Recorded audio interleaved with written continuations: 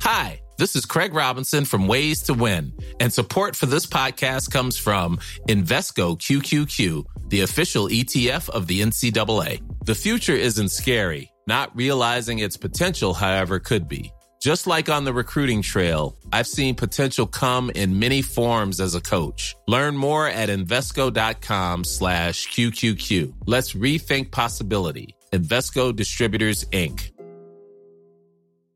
Hey, it's Paige DeSorbo from Giggly Squad. High quality fashion without the price tag. Say hello to Quince. I'm snagging high-end essentials like cozy cashmere sweaters, sleek leather jackets, fine jewelry, and so much more. With Quince being 50 to 80% less than similar brands. And they partner with factories that prioritize safe, ethical, and responsible manufacturing. I love that. Luxury quality within reach. Go to quince.com/style to get free shipping and 365-day returns on your next order. Quince.com/style. An Erios original. I like pretty things, so when I create my look, I like to make it beautiful.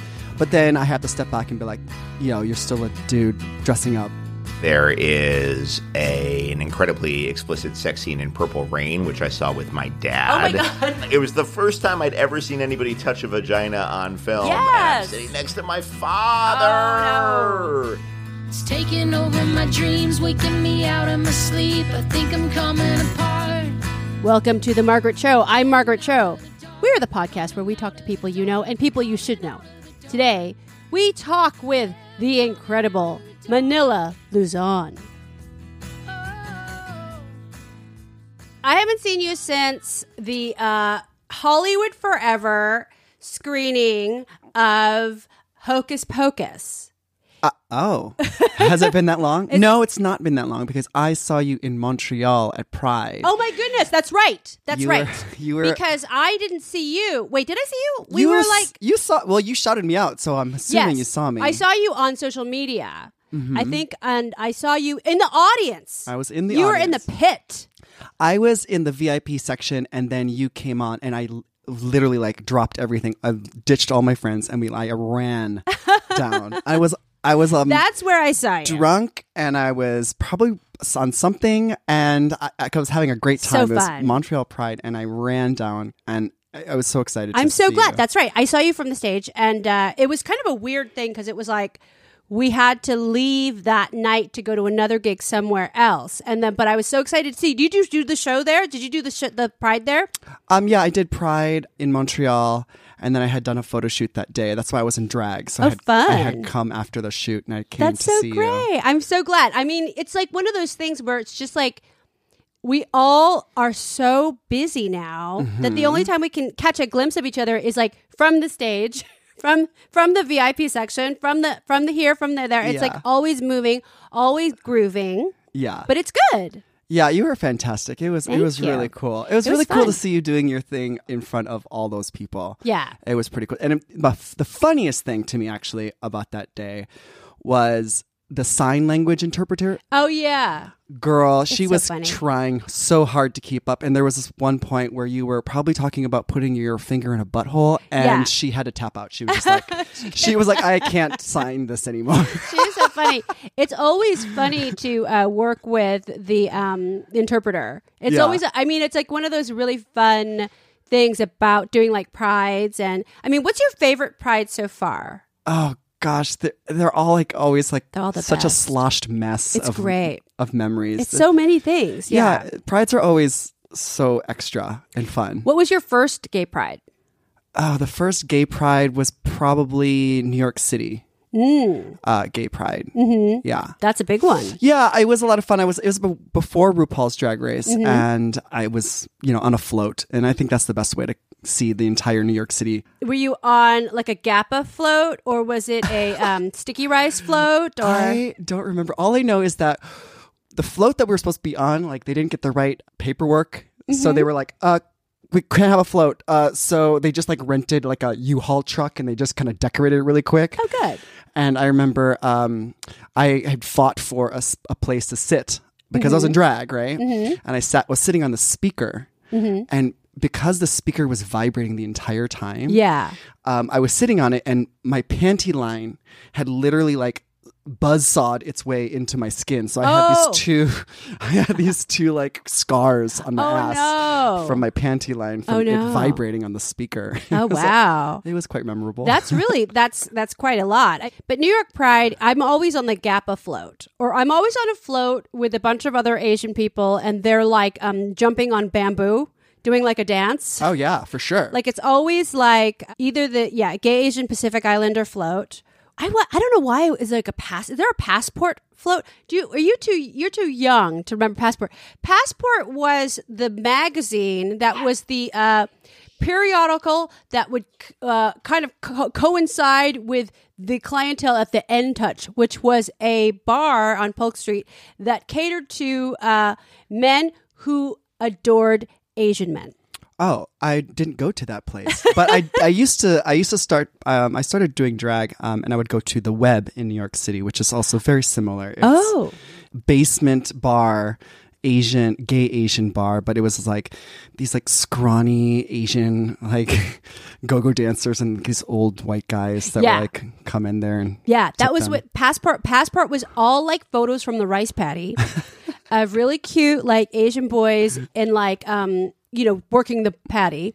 And also, like, it was really a big deal, too, if you had a big butt and you were an Asian guy. Oh, yeah. I love a big butt. Yeah, because Asians have flat asses. Yeah, but if you had, like, a muscular, like, a hard, like, a army butt, it was really, like, so sexy. I think anyone likes a big, hard army butt. I like a big, hard butt. I mean, I don't know. Like, I like a soft butt, too. Like, a nice, like, a wide expanse of ass. I think my ass is very flat. Asian people have flat asses. I don't know why. What is that about? I think it's to balance out the face, because that's also flat. Like that flat. So we don't tip over. Flatness. But I know. It's like all my life is like just contouring my nose. Contouring my nose and now contouring my ass. Yeah. I wish I could contour my ass more. In the 80s and 90s, like a flat ass was everything. Yeah. You'd want to have a long, flat. Yeah. Heart-shaped butt. But now it's like about the voluptuousness. Yeah, I think J-Lo changed everything. She really did. She made it like, oh, you want a big round butt. Yeah. Do you use foam? Yeah, my butt is always padded. I mean, I'm a drag queen, so I get to create my own shape. Yeah, so, that's great. Which you always have like a beautiful hip line. Like it's a very Schiaparelli. Yeah. Like whenever I see you, I'm like, oh, it's the Dior new look. Yeah, because I like that Barbie doll where it just like comes in real hard and then it juts out for the hips. So that's kind of like my shape that I like. I love it. Yeah, because my regular shape is just straight down. Well, you're just like a model off duty. Yeah. You're just like a supermodel off duty. You're just like... Yeah, supermodel off duty eating potato chips. Which is cute. I mean, I guess. That's the best. Sure. But it's like when you get like that sort of look. Now, your look is actually very... it is very high fashion. It's very... thank you. The look is... It is informed. It's a little bit like you could be Evangelista like related. Like I feel like that when I look at you, you're giving me like some... Shalom Harlow, little bit of like Linda Evangelista. Ah, yeah. Who do you look to when you're creating? Well, I do love Linda Evangelista because she has these features that are kind of like borderline on like very feminine, but also very boyish. So right. I like that place because I feel like it fits. It fits good. Me because it's this in between spot. It's so feline too, and it's also very architectural. So she has like these columns, like her body is like kind of like this beautiful like temple that she's like arranging for your like worship. I think it's a really good aspirational like point of view for drag. It's like, okay, let's elevate this, because drag used to be like not what it is now. Like definitely not. It was like, I mean, it was camp and it was fun, but it wasn't about creating these like archetypes of beauty. It was making fun of the archetypes of beauty. But I think your thing is really shifting that into like, let's like look to this and use humor, but also appreciate the beauty. I like pretty things. So when I create my look, I like to make it beautiful. But then I have to step back and be like, you're still a dude dressing up. But you're still a comedian.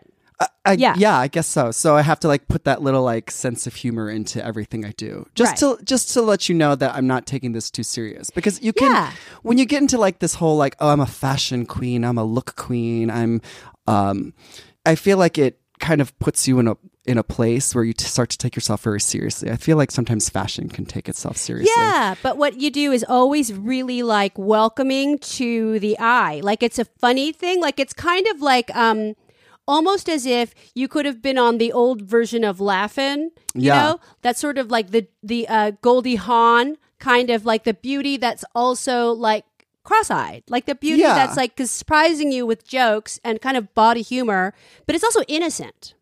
Yeah, because beauty is great, but I feel like with beauty, there's always going to be someone more beautiful or younger and prettier than you. So I like to nip it in the bud and just be like, okay, well, we're funny too, just so that you get both sides. Yeah, that's always my favorite as well too, because like it's great to have the humor and also be able to present the looks. Yeah, which are really, I think they're really vital and important. And then you have this with the doll here that you've brought, the Manila doll, which has the period dress, which I think is actually really beautiful. Like this dress actually works as like, you could have worn that to like an Amphar gala in like, you know, I guess maybe 2004 or 5. It is the period dress. Now you got some, when you first emerged in the period dress, I remember this episode where people were really, they were like, what? Because it's an artful representation of a menstrual pad.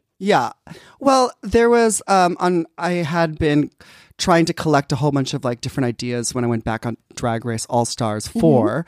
I wanted to come up with some ideas, and they gave us a list of runway looks, and one of the runway looks was padded for the gods, and I was like, oh gosh, I don't know what's padded. So I was like, oh, maxi pads are padded. So I was like, well, I have a maxi pad dress that I had done many years ago, and so I was like, let me just make it out into like a full beautiful gown, because I just think that there's a cool juxtaposition of something that's made to be beautiful, but it also like represents something that's like something that people are like, oh, we're not supposed to talk about that, or not supposed to see that, or it's disgusting or something like that. So I wanted to like show something that people don't see as beautiful and make it beautiful. It is beautiful. So when I was designing the dress, I was like, oh, well, a maxi pad has that beautiful curvy shape that's supposed to contour to the woman's body. And and I just love the bold colors between white and red. So I know, and I love that. You know what it could have been? It looks to me like an Armani gown. Like it's very Armani, or like a classic Americana, like Bill Blass. Which is really great. Like this could have like come off of Karen Mulder's back. And I love your blonde. Like your blonde here, and it's very like the look is it's very Karen Mulder. And it's very classic Americana. Thank you. I love it. Thank you. It was a very iconic look. I was sad I wasn't able to wear it on TV, but I posted the photo that I took of myself in it on Instagram, and it was a huge hit. And and it's a meme to the gods. Yeah, memed and memed and memed, and I think it's so fun. Like I do like quite a lot of RPDR on Insta. So it's like I see this actually like every couple times a day. It's so I crazy. See your image it just a couple always times. It's always popping up. It's great. It's so fun. Now I want to see like what drew you to initially go to Drag Race. I mean, it's of course now such an industry and such a huge one. But what was the initial like sort of feeling of like, oh, I want to do this? How did you get involved? Well, when the show first came on the air, it was like, well, anything that has any kind of drag, right? I watched because there isn't much. There isn't. At least before there wasn't. Yeah, there much. wasn't. So when the show came out, I was just like, great. But I was also dating Sahara at the time, and she had auditioned for the first season. She didn't make it on the first season. So we watched the first season, and we're like, oh, okay, cool. This is really cool. And then when they had a second season, she auditioned for that. And because we had been dating, and Sahara was the drag queen of the family. And I was just kind of doing it more of like as a hobby. I let her kind of go forth and audition for the show, and when she made it on the show, we were really excited, and we got herself together, and we were really excited. And then when she came home early, I was like, oh, that's too bad. So I was like, well, let me audition, because I was watching it and she was telling me the stories about like the friendship she made and like all the different things that they were doing. And it just sounded really fun. Mm-hmm. So I went because it sounded like it was a fun project to do. Yeah. So then I auditioned and I made it on, and it was so much fun. Yeah. And high pressure.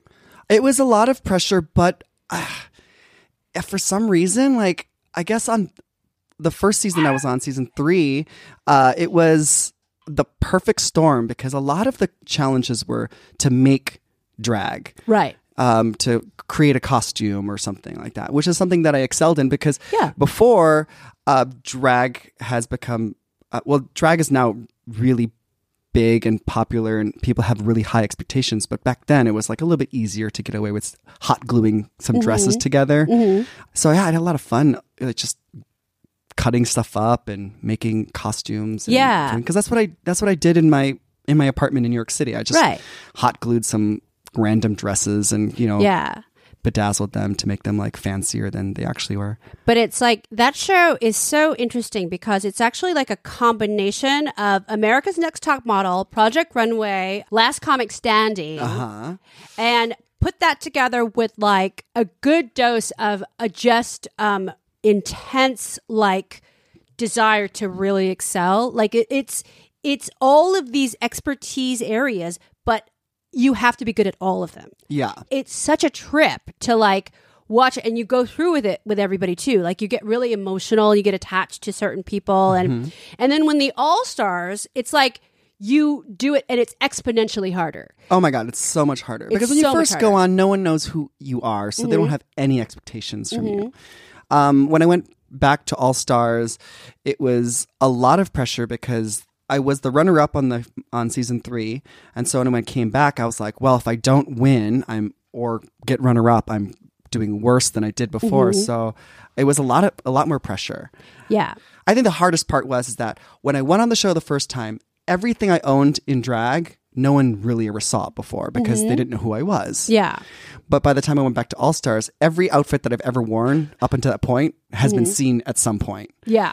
And if you repeat something or you don't give them something new, like they get bored. Yeah. So I was like, oh gosh, I have to like redo everything. I had to buy all new wigs, all new shoes, all new drag. Everything. So it became even more difficult because you're just like, okay, I have to really like step my pussy up. Absolutely. I mean, I think my idea is all scars, which is everybody who got voted off first. Oh.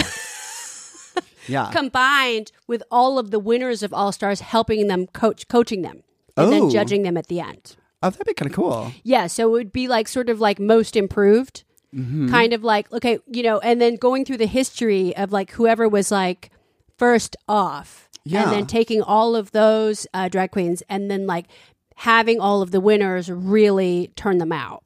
Yeah, I think that would be really cool. I mean, I don't even think that you need the winners, to be honest. I think that if you just get some of these queens that got kicked off first. Yeah. I think the queens that got kicked off first are probably more famous than any of the queens that got kicked off second or third. Yeah. So I think that would be a really interesting season. Because the first one was always like, it's always kind of like the first one off is usually somebody that is like not from New York or LA or Dallas. Yeah.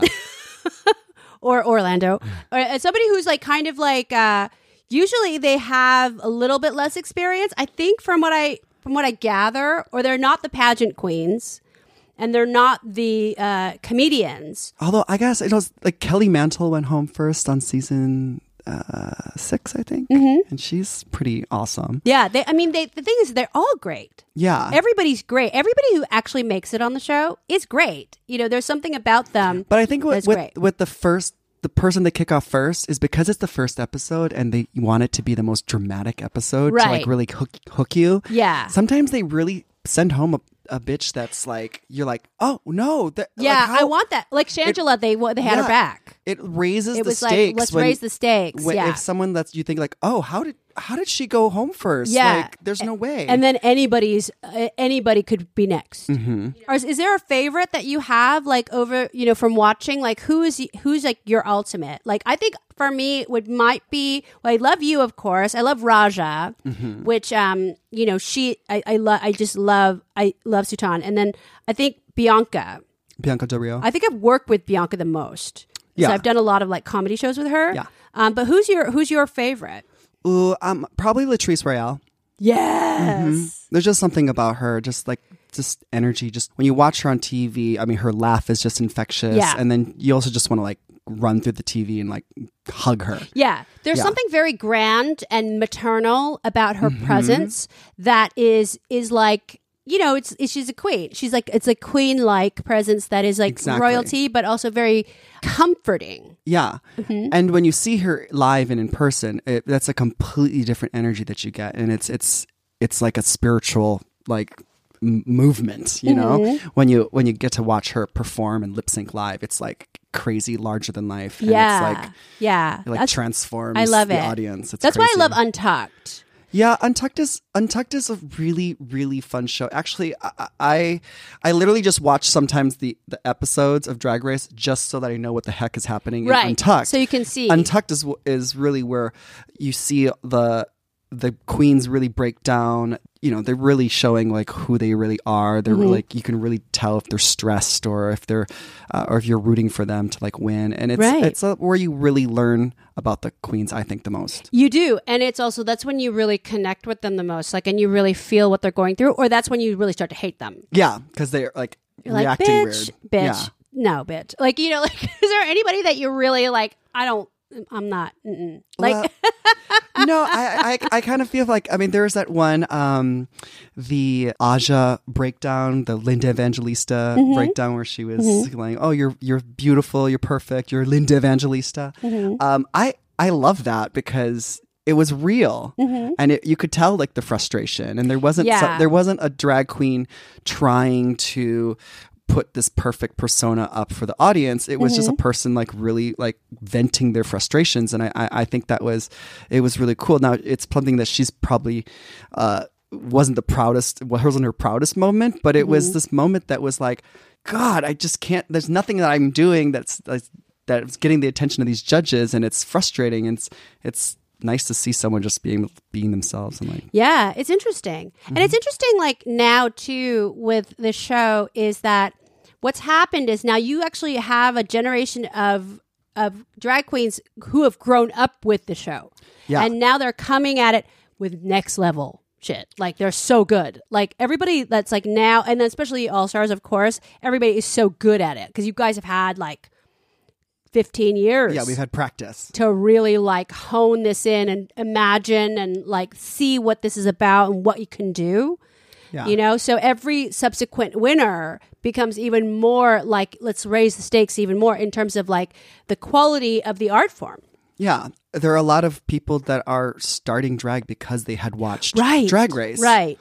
And they're pursuing this Drag Race niche, like before it was like, oh, drag queens were just doing what drag queens were doing, like whatever they could do. And now it's like, oh, I'm going to be doing drag so that I can get on Drag Race, so that I can do well on Drag Race. So a lot of the new drag has been kind of defined by what the show expects from drag queens. Yeah. But it's cool. It's like the also like the artistry that you're seeing. It's like you're also seeing major innovation with like, especially with like cosmetics and makeup, and the way that a lot of people from the show are putting out their lines and like talking about it and doing collabs with big companies. And so to me, it's like a real benefit to everybody out there who even wears makeup.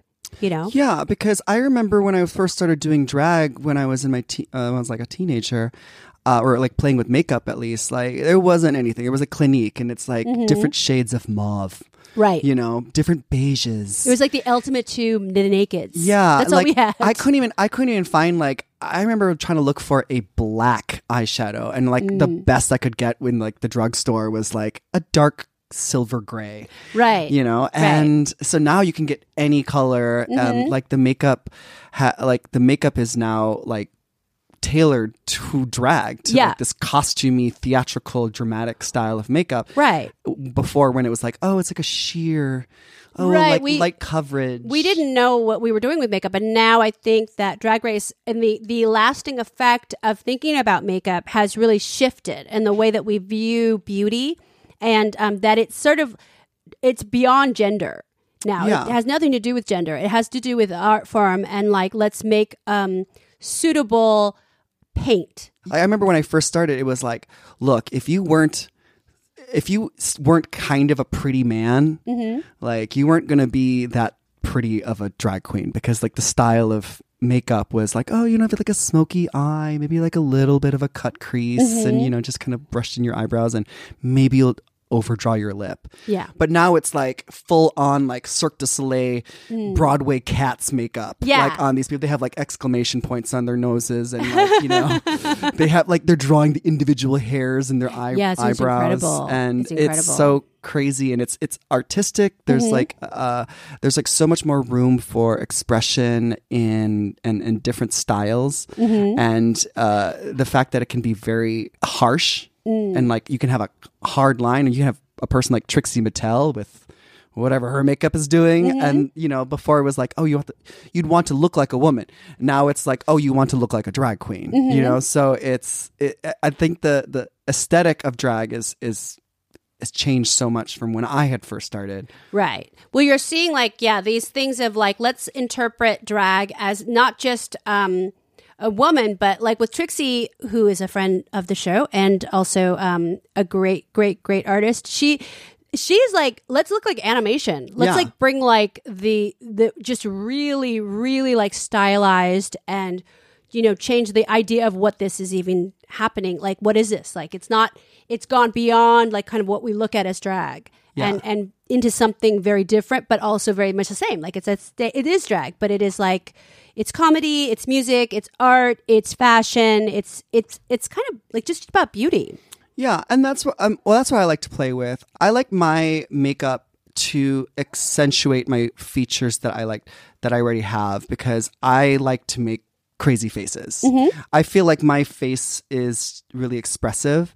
In fact, it's actually, my face isn't actually beautiful. I just can make a pretty face. You know what I mean? Like I can make a silly face, and I can make that hot face, you know, like, you know, a lot of Instagram guys who like, you know, they look like normal people, but then they do that one like furl their brow and like, you know, do that thing with their lip, and they're like, oh, I'm sexy face. Oh yeah. Yeah. That's me in drag. So it's like, oh, I'm going to put my like a gorgeous hot model face on, but then also it's like going to be like, you know, I'm also Jim Carrey, and I'm like in The Mask. It's fun. Yeah. It's fun. I do think that you are a beautiful man, but it is also like, you know what it is? It's like screwball comedy beauty, like a 1930s beauty, like a Judy Holliday, or like, you know, like that kind of thing of like, or Katharine Hepburn, where you can be like beautiful, but just also be funny. Yeah. And Rosalind Russell, it's actually very close to Rosalind Russell, who is like the best.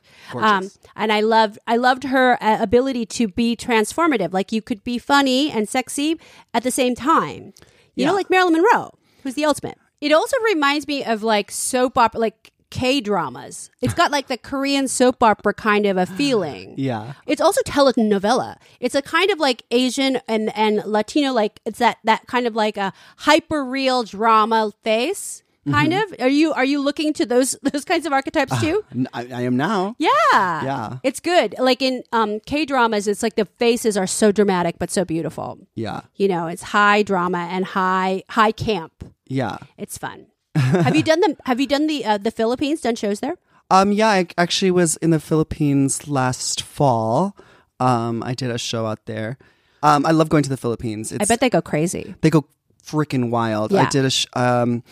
I did a collaboration with the SM store out there, which is the biggest retailer in the Philippines, and I did a show in the mall. Oh my God. A free show at the mall for the holidays, and it was a ton of fun. It was like crazy packed. I felt like Tiffany. It's like really Britney. It's like they're shutting down the streets. Yeah, it was a free show, but you had to come in early and sign up. So people like didn't go to work. People weren't going to school. Right. Like, people were just at the mall. Yeah. And I was like, oh, geez, I feel kind of bad for these people, but hopefully your boss is here with you, so they don't know that you're skipping work. But it was so much fun. Like, it's exciting. They were crazy. They were loud and they were screaming my name. Yeah, I'm sure. And it's so exciting. Did you get to meet Imelda Marcos? Have you met Imelda Marcos? No, I have not. I don't know if I'd want to meet Imelda Marcos. I mean, it's such a weird relationship that she has kind of with the world. Yeah, it's like a love-hate, hate-love kind of thing. Yeah, but it's like definitely like, I feel like she would be a fan. I would hope so, because I impersonated her on season Snatch 3. Game. Yeah. I know your impersonation is so iconic. She's got to be a fan. I mean, hopefully. I think so. I think that she's probably she probably has a Google alert on her name. I'm sure. So whenever I do Imelda Marcos, she's probably like, she's bing, oh, there's Manila Luzon doing me again. She gets excited. She probably does. I'm sure.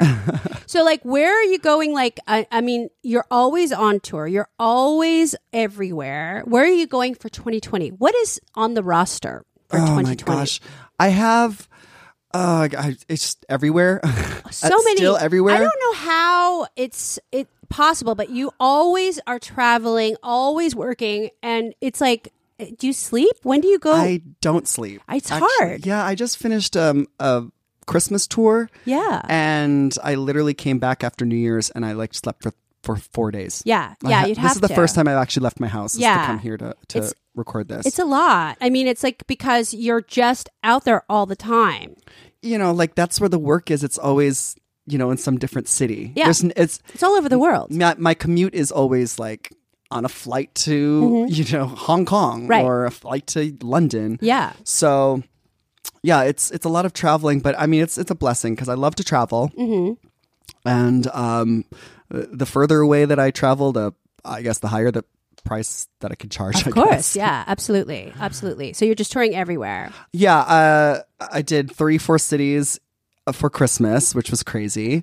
I have a little break now, and then I'm going to go do a comedy tour in the UK. Oh, wow. That's awesome. Which should be fun. Yeah, really fun. Where can people find you on social media and find out about your shows and what you're doing? You can find me on Facebook, Manila Luzon, and Instagram, Manila Luzon, and Twitter, Manila Luzon.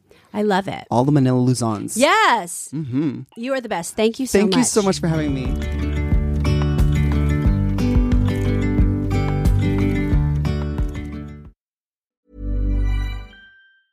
Hi, I'm Daniel, founder of Pretty Litter. Did you know cats tend to hide symptoms of sickness and pain? I learned this the hard way after losing my cat, Gingy. So I created Pretty Litter, a health monitoring litter that helps detect early signs of illness by changing colors, saving you money and potentially your cat's life. Pretty Litter is veterinarian developed, and it's the easiest way to keep tabs on your fur baby's health right at home. Go to prettylitter.com and use code ACAST for 20% off your first order and a free cat toy. Terms and conditions apply. See site for details.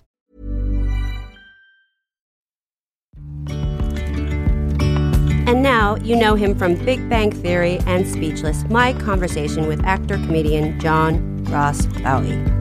What's your dog's name? My dog's name is Sunny.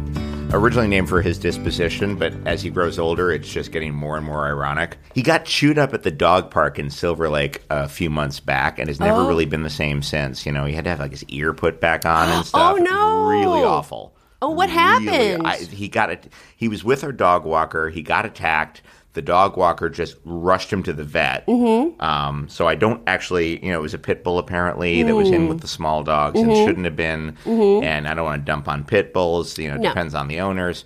Yeah, so Sonny got all chewed up and came back with really what we can only call PTSD. Yeah. There's really no other term for it. He's just really cagey and aggressive now. Yeah. And he bit my aunt over Christmas, and she's kind of right wing, so the world won't end. But it was like drew blood, and it was fucking terrifying for a moment there.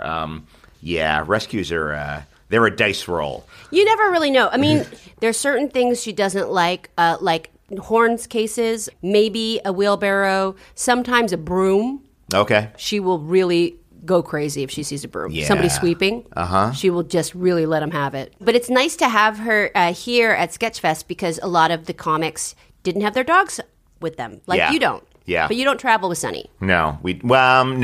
Not as a rule, and especially not for.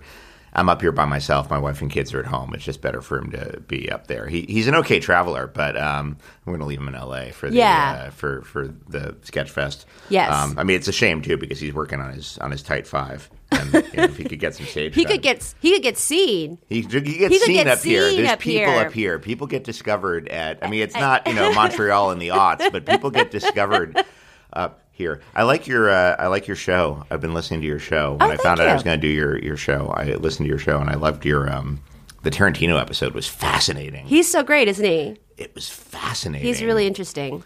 And I knew that, but just the level of, I mean, I think you asked maybe 3 questions and he just went. He just goes. I mean, when he and I were hanging out in the 90s, we got the inventory of Video Archives, which was his video store that he worked at.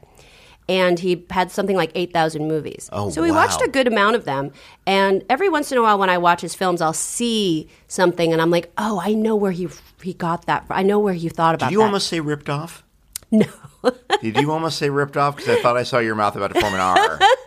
It's more that, like, I could see the thought process behind what he would make, because I'm like, oh, that's Mandingo was a movie that we loved and we watched over and over. That came up a bunch on the podcast, And Fat City was another one. There's a couple movies that we had to start over from the beginning. A surprising one was Showgirls, actually. Really? We watched Showgirls in the theater. It was Quentin and myself and Scott Thompson. Oh. That's crazy. Who was also on our flight yesterday, yes. And we watched Showgirls, and then I think we had later acquired the DVD of it and watched it again. That is a fascinating film, because usually a film that bad is very poorly made. It's so beautiful, and that film. And it's beautiful to look at. It's so well shot, and it's got a palette, Mm-hmm. and there's nothing amateurish about the way it looks, and it's Verhoeven, like every camera is there for a reason, yet it's a mess. And it's fascinating to me. But I think the one part of the movie that I would leave out is when Molly gets raped. Mm-hmm. That is the single most upsetting scene in a movie because it's totally, I guess it makes space, it racks up the sort of karmic debt so that she can beat up that sort of Michael Bolton guy. Yeah. But it also does. I don't think you need that. It feels like a very cheap way to get us rooting for Nomi in a very kind of. Really, the only word that comes to mind is vulgar. It's like you don't like. Okay, we get this guy's an asshole. We get that Molly's vulnerable, but there's a brutality in that scene that is unnecessary, and it's weird in a studio movie too to see something that raw and disconcerting. I just watched Hardcore last week. Paul Schrader, George C. Scott. Yeah. It's a great movie. I haven't seen it in years. It's great. It really holds up. It's like they kind of remade it with, I think it's called 8mm with Nicolas Cage. It's a sort of about the myth of snuff films. Right. And it kind of runs through, and I think this was like probably more relevant in the 70s when this was made because maybe early 80s, because it was this thing of like, do snuff films actually exist? Right. And do we know if that's a possibility? And so it goes to the seedy parts of, I think, New York and LA and San Francisco. So you have all those like Broadway street on there, and they go through like this dominatrix. There's quite a lot of kink shaming in it, which I don't agree with. Sure. It's really I love that's Schrader though in general though. Love him. I mean I love him too, but like there's a whole like do you know that people are into this kind of thing? This is a thing people are into. Look at this. There's always this kind of lurid like he's found something on his phone that he wants to show to you. Yeah, which I love. I mean, I love the genre of film that goes into the seedy underbelly of like adult movie theaters and punk rock and girls wearing like rip tights and sex workers and very big eye makeup. It's so funny. I'm going to preface this by saying I'm not cool and I wasn't there, but I did grow up in Midtown Manhattan. And I'm 48, so I was born in 71, and I was there for. No, I wasn't there for any of this. I was like, 12 when Liquid Sky came out. It was not my scene, but it was interesting to be like just around it. And there were parts of New York I was forbidden to go. And then by the time I was allowed to go, they weren't cool anymore. Yeah. So I lived right near the Deuce, but could only see it from a bus window. Oh, I okay. could not, I was not, my mom was could be very, very loosey-goosey, but she had one thing. Just, I beg of you, don't go on 42nd between 7th and 8th. This is my one thing I beg of you. Meanwhile, I'm coming home from CB's at 3 o'clock in the morning. She was incredibly forgiving about a lot of stuff. I watched the sunrise over Tompkins Square Park, which I will never let my children do. But the Deuce was one thing that was completely verboten to me, and yet I watch movies like Liquid Sky or Desperately Seeking Susan, or what's the one I just saw recently, Smithereens. Oh yeah, that's a great one. Yeah, Settlement, of course. Which is bleak. It's so bleak, but it's almost like science fiction now. I mean, that world just does not exist. No, I mean the New York of that era, and that's is it Penelope Spheris, Smithereens, or Susan Seidelman? Penelope Spheris was strictly West Coast, pretty much. Yeah. Right. Okay. So, Smithereens is very bleak, and also, I mean, I think Desperately Seeking Susan is sort of a light take on that era, but still pretty dark in its way. Yeah. And definitely, it's all of a comedy of errors, that would never be able to make it today because everybody knows it's like you have a description of Susan, but you don't have the photo. Right. So of course you're going to think Rosanna Arquette is Susan because she's this blonde that's this high, wearing this jacket. Yeah, funny. Technology kills things. It really does. It's funny how every horror film now has to have a moment in Act 1 where we establish that phones either don't work or somebody forgot their phone. Right. Every horror movie has to have that. There's beat. no reception. Yeah. We're really out in the boonies here. And then we can get into Act 2. But then to grow up in New York City, then so you had Times Square. That's sort of the basic it's Travis Bickle's New York City. Did you ever venture into any of even though your mother outlawed 42nd Street, did you ever venture into any of those theaters? Well, it's not like any of those theaters were particularly intense, but there were lots of ways around it. There were grindhouses in Queens you could go to. There were grindhouses in Newark, which was a quick PATH train ride away.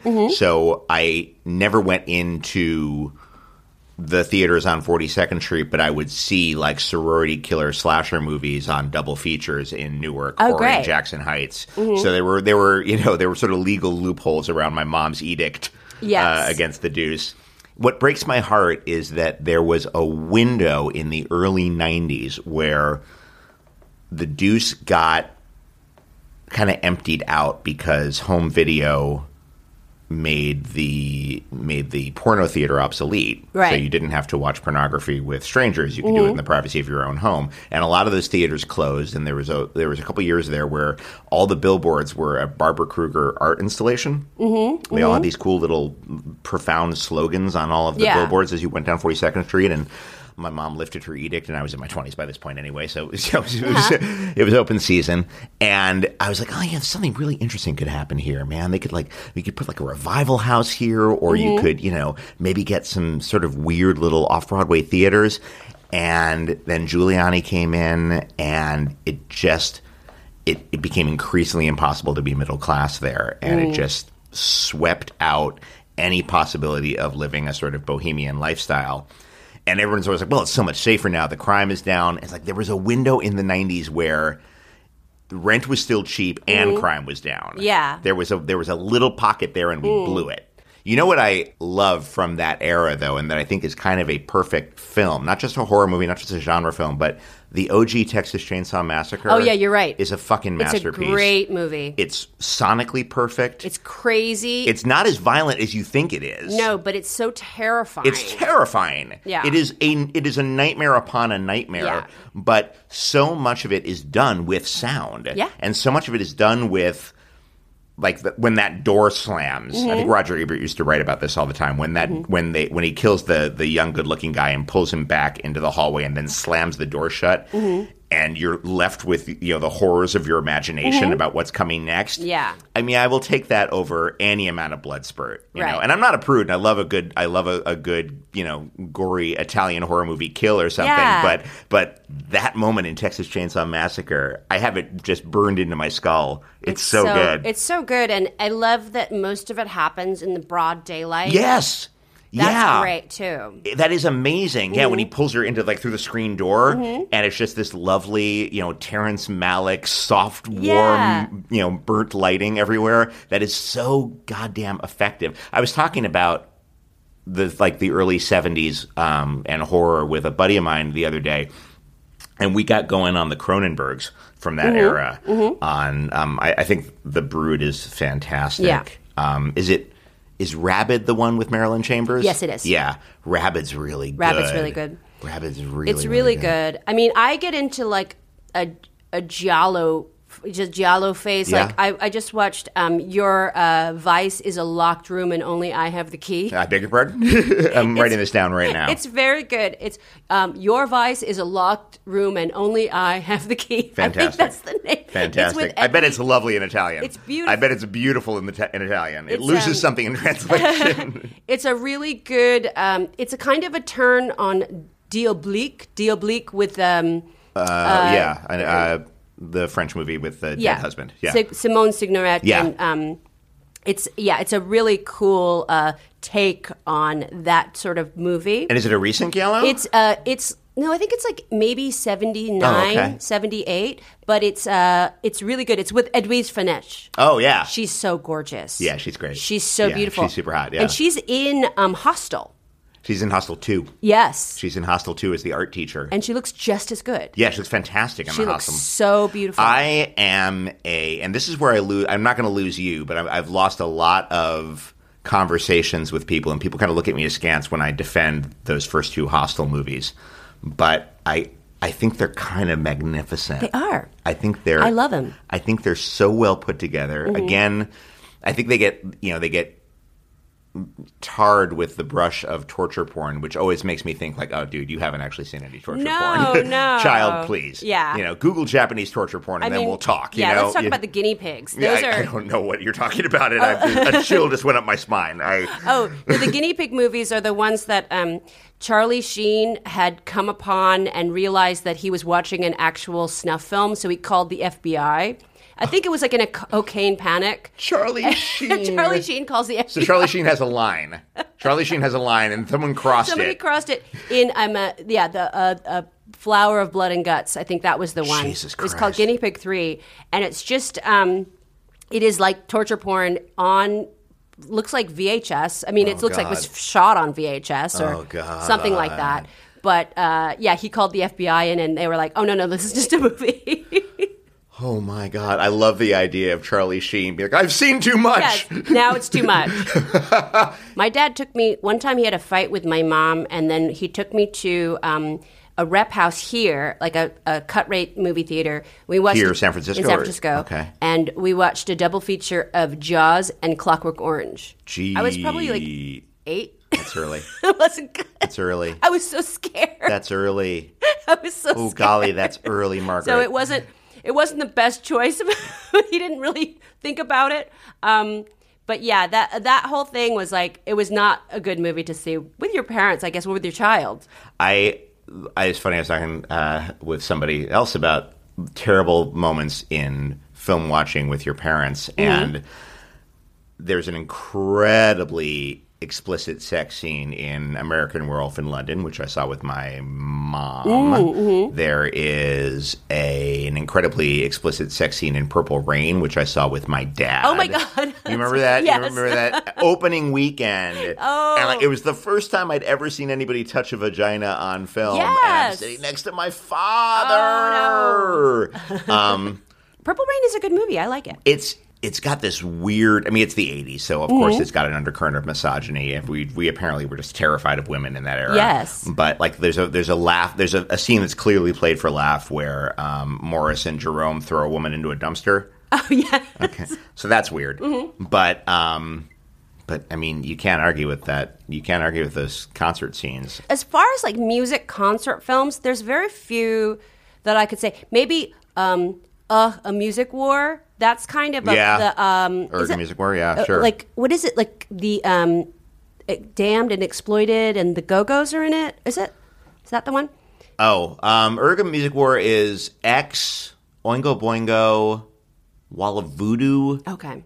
It's a lot of L.A. Yeah. And then Decline of Western Civilization, I was about to say. Those are great. Those are really great. And it's funny, I took my wife is not particularly into punk rock, but when we moved to LA, they did a screening of the first Decline with Penelope Spheris and Keith Morris from the Circle Jerks doing a Q&A afterwards. Amazing. And that's one of those movies where the concert footage is dynamic and exciting and awesome, and the documentary aspect is so interesting and so weird that you don't have to be a fan of the music to get a lot out of that movie. There's a lot of people who love that movie who couldn't possibly care less about punk rock, but it's such a weird time capsule of that era. Yeah. And I don't know anybody who calls himself a Catholic discipline fan, but the Claude Bessie stuff is the best stuff in the movie. I have great news for everyone. There is no such thing as New Wave.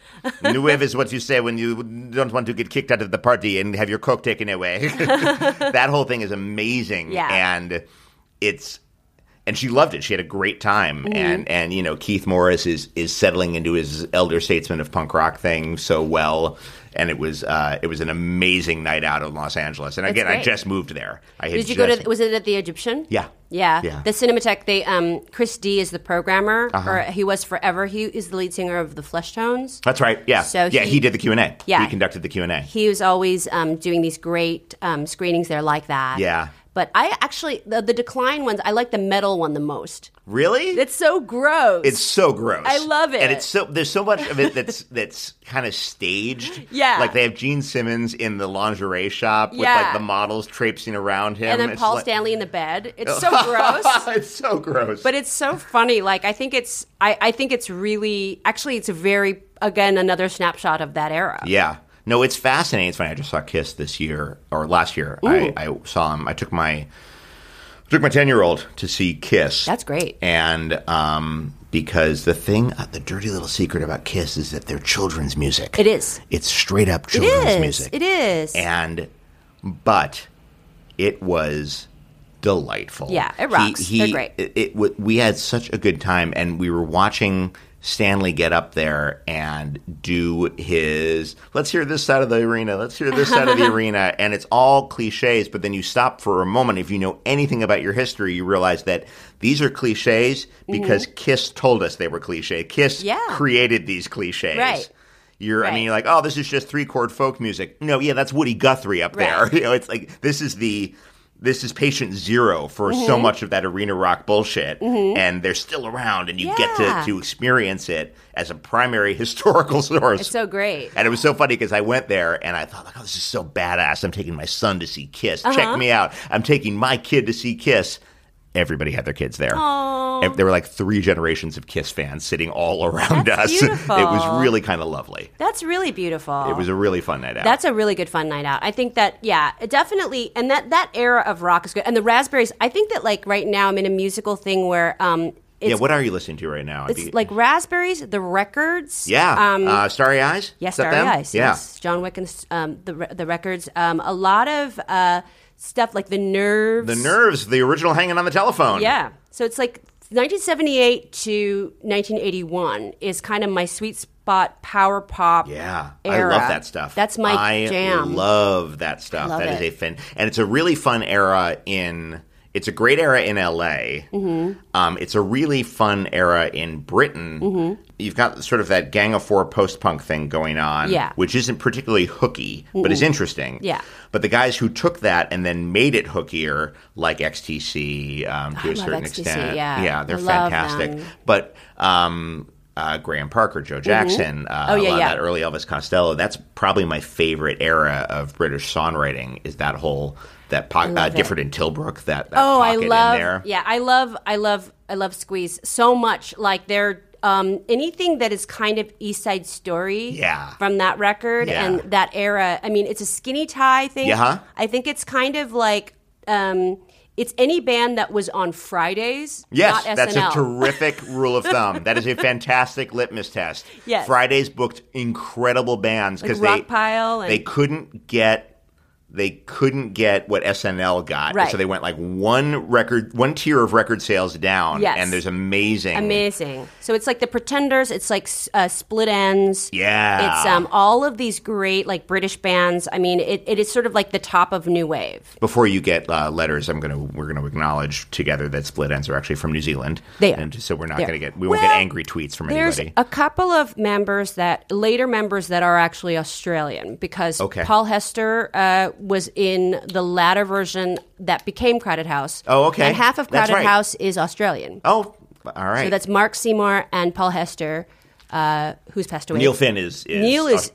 Is New Zealand. And Neil is like, he's actually moved back to Auckland. Oh, no kidding. So now he's definitely very NZ. But but there's some Australians there. But then also like I think Men at Work really were amazing as well. Is there anything like that? What is your musical passion right now other than the Columbia records?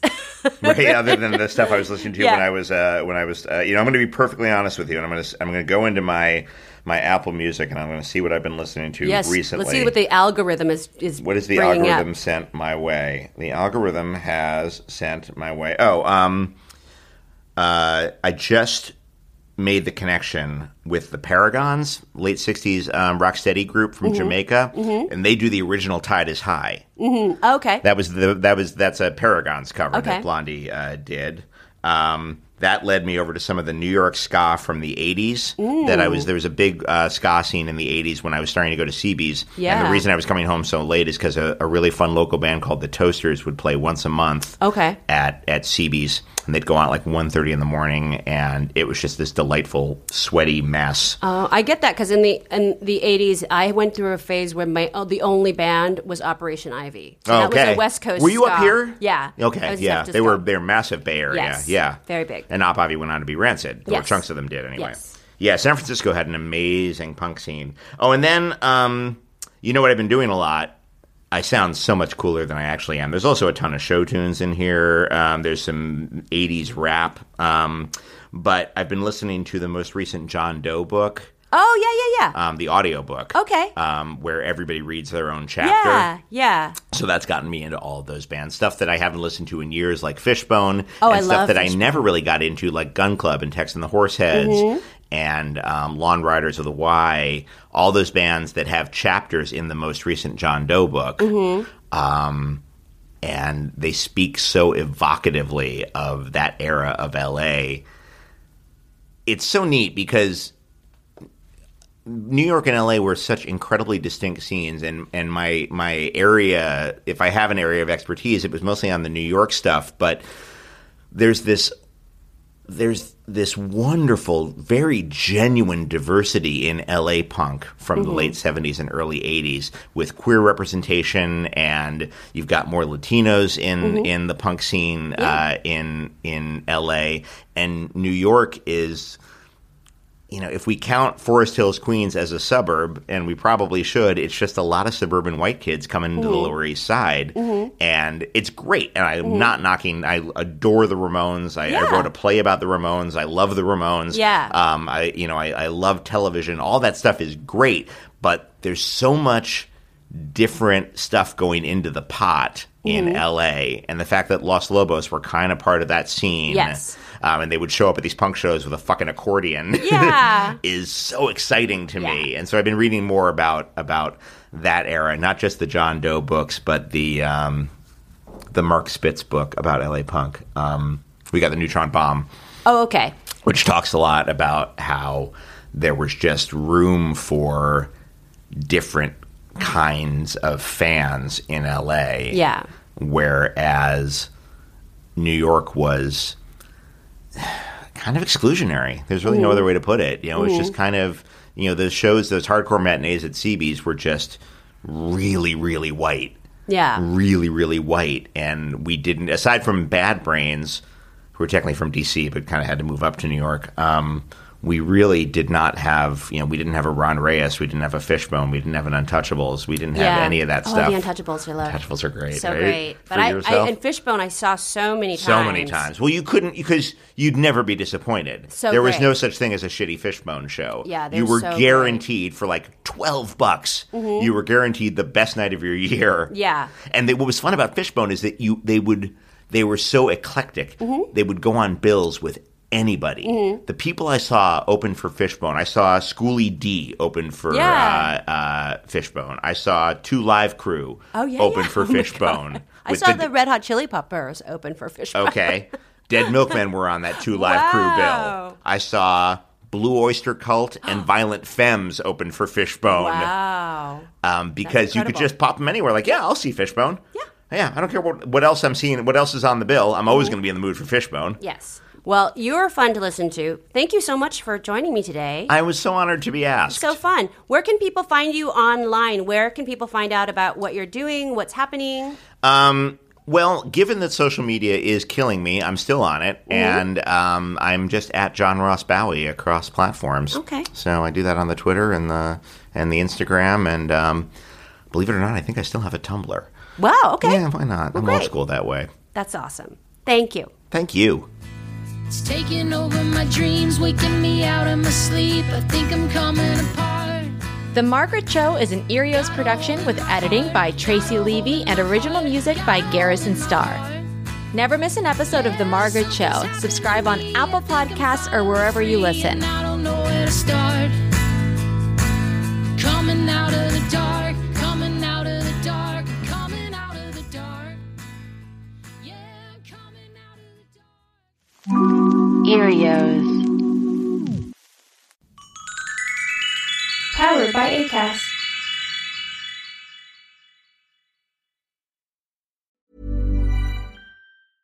Selling a little or a lot? Shopify helps you do your thing however you cha-ching. Shopify is the global commerce platform that helps you sell at every stage of your business. From the launch your online shop stage to the first real-life store stage, all the way to the did we just hit a million orders stage.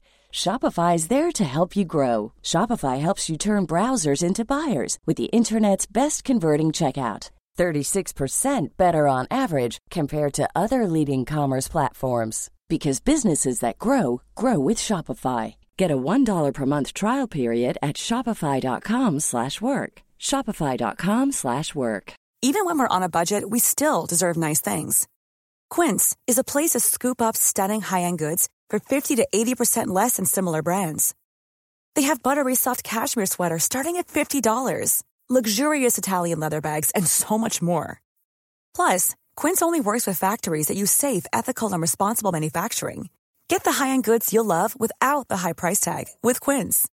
Go to quince.com/style for free shipping and 365-day returns.